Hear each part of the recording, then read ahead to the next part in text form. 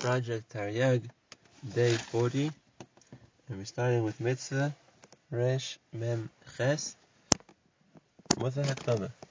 The Chinuch gives an introduction, and that is the principle of what's called the Lav Shebichlolus, which means when the Torah brings in one pasuk a number of different Isurim, a number of different Lavim, and they're all learned from the same words.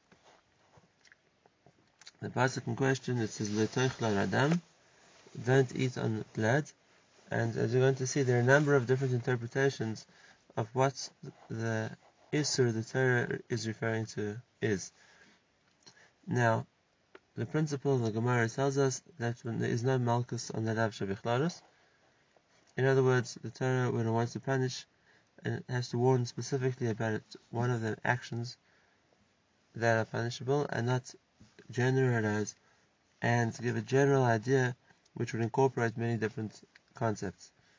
However, in this specific case of the Teichla Radam, the Rambam learns that it is counted as a mitzvah in its own right, because we're going to see later on in the Torah that the Torah gives a penalty for somebody called a Ben Seir or Morer. The Torah gives a punishment for a child or who's just becoming an adult, but who spends his days eating and drinking in the way which is going to lead, so to speak, we worry, to a certain moral decay, and will eventually land up in living a sinful life. And the Torah says to punish him now when he's young. And where's the source for the Isur that he's been overrun? So that's one of the many interpretations of this pasuk, and that is L'tech Radam, don't eat in the way which will mechayev yourself a punishment. So don't eat in the way which will, so to speak, cause you to lose your life, or in this case your blood. And if that's the case, even though normally a lav, which is a general lav, a lav shebichlolus, isn't counted as a mitzvah, says the Rambam, since in this case the Torah attaches a punishment to the lav, so therefore over here it can be counted as one of the mitzvahs. The Ramban disagrees.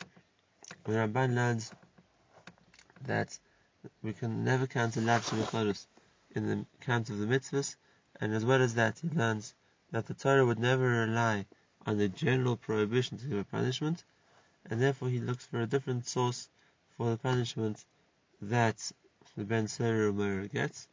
In truth, there are really two punishments, as we'll see in the story of a Ben Seir or Morer.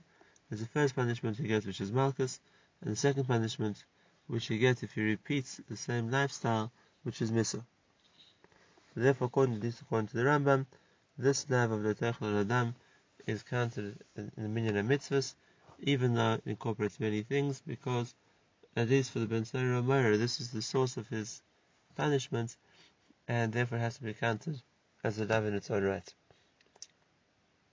A number of other things which are included in this mitzvah is it's also to eat from an animal even after shchita until it's fully died. The same thing, a person is not allowed to eat meat of kodshim, of the sacrifices before the zrika, before the blood's been thrown in the mizbech. Similarly, the halacha is that a beis din who's judging a capital case aren't allowed to eat while they're discussing whether to kill somebody or not. Same thing, the halacha is a person is not meant to eat in the morning before he's davened shachris, which in order to daven for himself, his own life, that's the Teichla Radam. And lastly, that there isn't a Suda Avelim, the meal that the mourners sit down to after the funeral, for somebody who was killed by the beis din. The underlying reason for all these mitzvahs, the Chinuch explains to us that most averis that people do happen because he's overeaten first.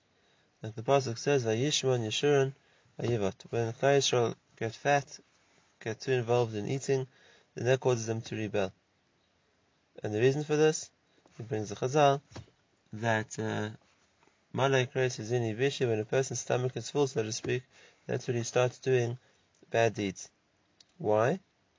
So he says in his words, "Lefisha mezonis isas hachomer v'sponis b'muskol v'yiras v'lekim mitzvosov isas hanefesh." food, so to speak, provides the nutrients for the body, as opposed to learning Torah or thinking about Yiras Shamayim, which provides the food for the neshama. The body and the neshama, spirituality and physicality, are absolute opposites. And if that's the case, when one of them gets more nutrients, gets stronger, to some extent it weakens the other one. And therefore when a person overeats, so he's strengthening the koach of his body over his neshama, and that can be the catalyst for many averos. And therefore it says the minhag of the Chachamim was not to eat more than they needed to, in order to maintain their health or to stay alive, their energy. Like the pasuk says, "Tzaddik oichel l'seva nafshay." If tzaddik eats to satisfy his nefesh, which means his ability to stay alive, and therefore the Torah prevents us from being involved to an excess in eating and drinking, because that's just going to cause the nature of our physical bodies to get stronger, until as a result, we lose our connection to our neshama. And in the case of the Ben Seira or Meira, he says specifically a person, when his body is at its strongest, and at the beginning of the time when he's mechuyev as a bar mitzvah boy to be focused on developing his neshama, so dafka then the excess of physicality and the infatuation with gashmis, with eating, is what's going to be the most damaging, and that's why the Torah then punishes as well for this avera. And from a boy who starts off, so to speak, his adult life correctly, so that'll provide a roadmap for him for his whole life, because a person has to interact with food his whole life, and how he relates to it and how he uses or misuses it is going to provide the, so to speak, the ground rules for what's going to be in the future. Regarding the Ben Seira Moira, so the Mishnah tells us that a Ben Seira Moira can only be in a period of time between 13 years old and 3 months to 13 years old and 6 months, and in order to be over, he has to eat dafka red meat and drink wine, and even the meat and the wine that he eats and drinks has to be a certain size, and it has to be eaten in a way which is not properly cooked, it's partially cooked, or the wine hasn't been properly mixed with water, it's only been partially mixed, and he has to have stolen the money from his parents in order to buy this food, and he eats it in a setting of other people who are all similar to himself, and it's not been eaten as part of a Sudas mitzvah, and at the same time it's not that he's eating Isser, food which is forbidden to eat, or eating at a time when it's forbidden to eat. He explains because after these foods, meat and wine, are what draws a person's nefesh the most, it connects him the most to food, and so the setting is such that he's doing a different avera, which you might feel remorse about. In such a case, then the halacha is his two parents have to bring him to Beis Din, warn him, give him malchus, and if he would then repeat exactly the same thing again, the second time around, Beis Din would kill him. The many restrictions in when it's possible for a child to be a Ben Seira Meira. For example, the Gemara learns that both of his parents have to be able to speak, able to walk, able to see him, able to hear him. They have to bring him together to Beis Din. It could even be they have to have a similar voice. And that's why the Gemara has an opinion which says that with all the conditions to fulfill, was it ever a real case where the Ben Seira Meira happened? And the Gemara says, according to the first opinion, that there wasn't. Nevertheless, this mitzvah applies in Eretz Yisrael when the Beis Din could judge capital cases, and we're only applied to boys, not to girls. And if all these conditions are fulfilled, then Beis Din will have to punish him, as is the din of a Ben Seira Meira. Mitzvah Reish Mem Tes, the pasuk says, Lo tenachashu, or it says later on in Devarim, Lo yimatzu b'cha, a person is a menachesh. A menachesh is trying to predict the future based on signs that one sees now. And for an example, the Gemara says if a person's eating and the bread falls out of his mouth, he's going on a journey and he gets stuffed by an animal or by a bird, or based on what a crow would call out over his head, based on what happens to him, he tries to say this is a good sign, this is a bad omen, and will act based on such ideas or signs that he's made for himself. And the Torah says this is also the reason for the Isser. Says the Chinuch, these things are complete idiocy, stupidity, and therefore for the holy nation, it's not appropriate for them to get misled by such sheker. Also, the second reason the Chinuch says, there's a reason to turn a person away from Hashem and come to kfirah, come to some kind of denial of emunah, because a person who wants to predict what's going to happen to him, based on such signs, sees everything as being some kind of nature or some kind of cause and effect. And Klal Yisrael, it's right for us to know and to remember, if you may say whatever happens is what HaKadosh Baruch Hu decides should happen, and when Hashem decides, it's based on what a person's did. And that's the pasuk says, Klal Yisrael aren't meant to be involved in nachash, in this kind of predicting or divinating the future. This mitzvah or this issur applies in every place and time, both to men and to ladies.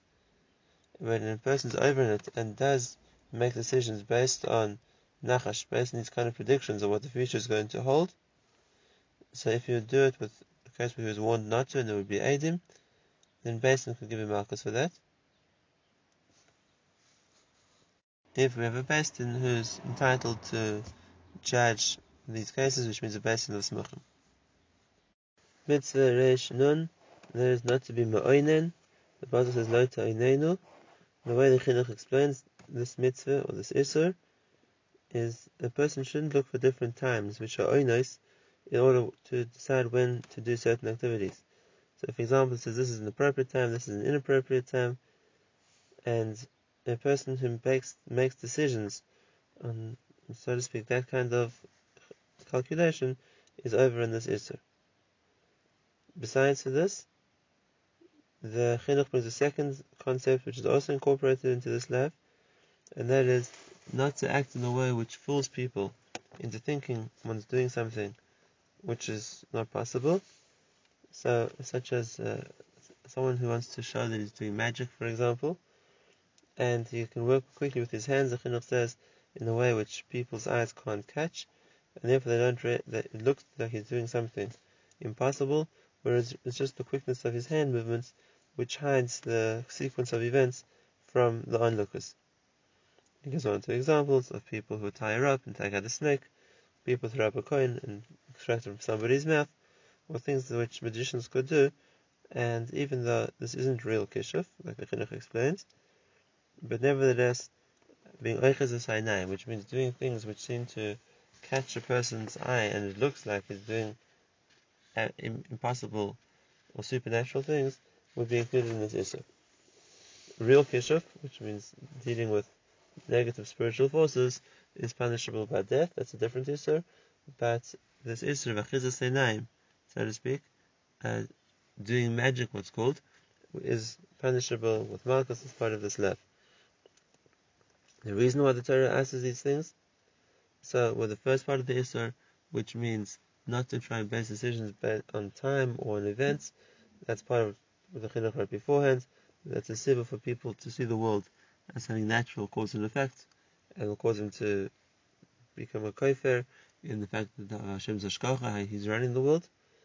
And even the second part of the Isur, and that is not to act in a way which fools people into thinking he's doing something abnormal. He explains, the people think that it's possible to do things which are physically impossible. If that's the case, they get used to accepting non-reality, and this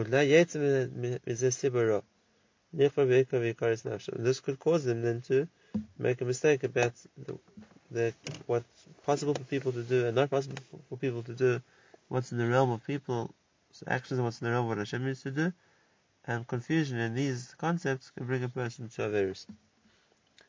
This Isser applies in every place and time, both to men and to ladies. If a person is over and tells other people what times are appropriate or what's a good occasion to do something and he'll have success, so there's no punishment for giving advice. But for the person who takes the advice and acts on it, so he's now done an act based on this Isra of being mu'aynan, of finding favorable times for things, and therefore he will be Chayav Malkus. Mitzvah Reish and Aleph, and that is not to circle the head, so to speak, to cut the hairs on the sides of the head. It says, Lo takifu pa'asra sheichem, don't circle the hairs on the sides of the head, and therefore it looks like the whole hair is one round, so to speak, circle. The reason for this mitzvah, the Rambam explains, is that was the way that the priests of the Avodah Zarah used to cut their hair, and some places still do cut their hair. And therefore, since Hashem doesn't want us to have any connection to Avodah Zarah, especially not something as a sign in our bodies of something which was symbolic of the way that idol worshippers used to appear or used to cut their hair, used to act, if that's the case, then a person also to do similarly. Even though this would only apply, so to speak, to cutting the hairs on the sides of one's head, which would result in the hair looking like a circle, if a person would shave off all the hairs of his head, says the Gemara, that's also considered part of this Isser, an extension of it, even though that's something that's not necessarily what the priests of the Avodah Zarah would do. The Isser applies both to the person who's shaving or cutting the hairs of another Jew, or the person whose hair is being cut, if he would move his head in order to accommodate the person who's giving him the haircut. They would both be chayiv. Similarly, it's also for an adult to give a haircut to a Jewish child like that. And the Isser will only apply according to the Rambam. There's a shear of 40 hairs above the ears where this Isser would apply to. The Isser doesn't mean only for shaving that area with a tar, with a razor. Even if a person cuts the hairs, they're much shorter, and it's not the shear of a hair, which is the fact that it can be bent to meet its own base, then this Isser would apply as well.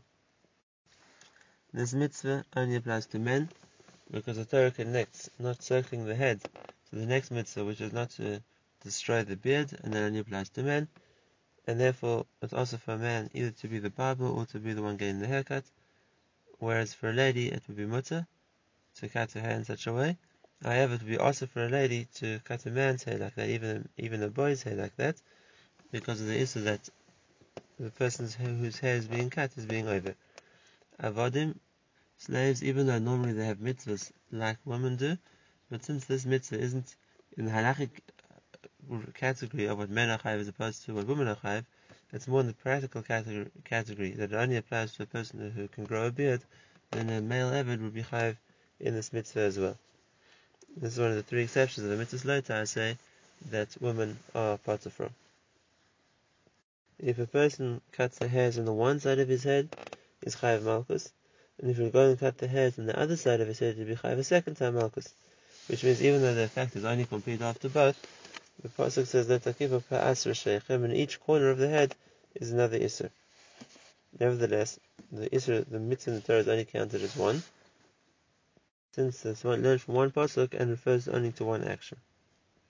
Mitzvah, relation and base, and the continuation of the pasuk, and that is not to destroy the pa'as hazak in the corners of the beard. The pasuk says, "V'letashchis says pa'as zakonecha." Now, Chazal tell us that there are 5 corners to the beard. The Chinuch places them as being the bottom of the top jaw and the top of the bottom jaw. On the right and on the left, that's 4. And the place of the center of the chin, where the 2 sides of the face meet, that's number 5. And the reason the Torah words it, don't cut the corners of your beard, as opposed to don't cut your beard, because this way a person would be chayiv on cutting any one of these 5 corners, not just if he shaves his whole beard at once. And therefore, if a person would cut all 5 corners, he would be chayiv 5 malchus. Nevertheless, it's all called one mitzvah in the Torah because it's one action which is done from one pasuk.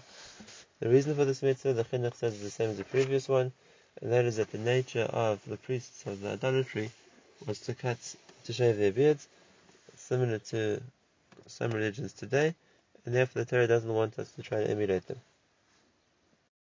Since the choice of the Torah's word of no tashchis is don't destroy, the Gemara learns that only if a person would shave with a razor, which completely destroys the hair, it would be chayav malchus.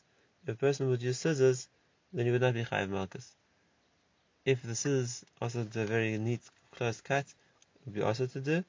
And if the scissors leave the hair and just cut the edges of the hair, then it would be mutter completely. Similarly, the Chinuch says, based on his understanding, it would be mutter for a person to shave the moustache, because that's for sure not one of the 5 corners of the beard the way he counted them. Nevertheless, there were those opinions that he brings himself who were machmer on that as well. This mitzvah applies in every place and time only to men. Ladies if they would grow a beard, would be allowed to shave it completely.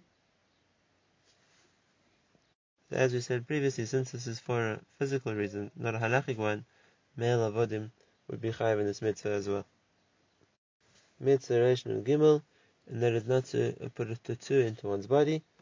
The pasuk says, which literally means writing which has been injected or cut into the body is also to do. And therefore the Gemara tells us that if a person would cut the skin, but he wouldn't inject ink or something else which you could see writing, or a person would write on the surface of the skin without injecting it or cutting the skin for the ink to go inside, to seep inside, he wouldn't be chayav on this issur. The reason for the mitzvah, again, the Chinuch explains from the Rambam, this is one of the Inyanei Avodah Zarah that they used to do, make symbols on their bodies, and therefore the Torah forbids us from doing it. It doesn't make a difference where on the person's body he wants to put it into, whether it's a place which is open and normally covered by clothing, that's all asur. This issur applies both to men and to women, in every place and every time, and in a person who's over on this, and writes even one letter, so to speak, or tattoos it into his body, and is chayav malchus for an action, and if somebody else is doing it for him, so then the person who is receiving the tattoo will only get malchus if he helped, so to speak, the other person by moving around or being in a certain position to enable the other person to put the tattoo onto him. Otherwise he hasn't done an action, and therefore we can't mechayev malchus, even though it's for sure also to do.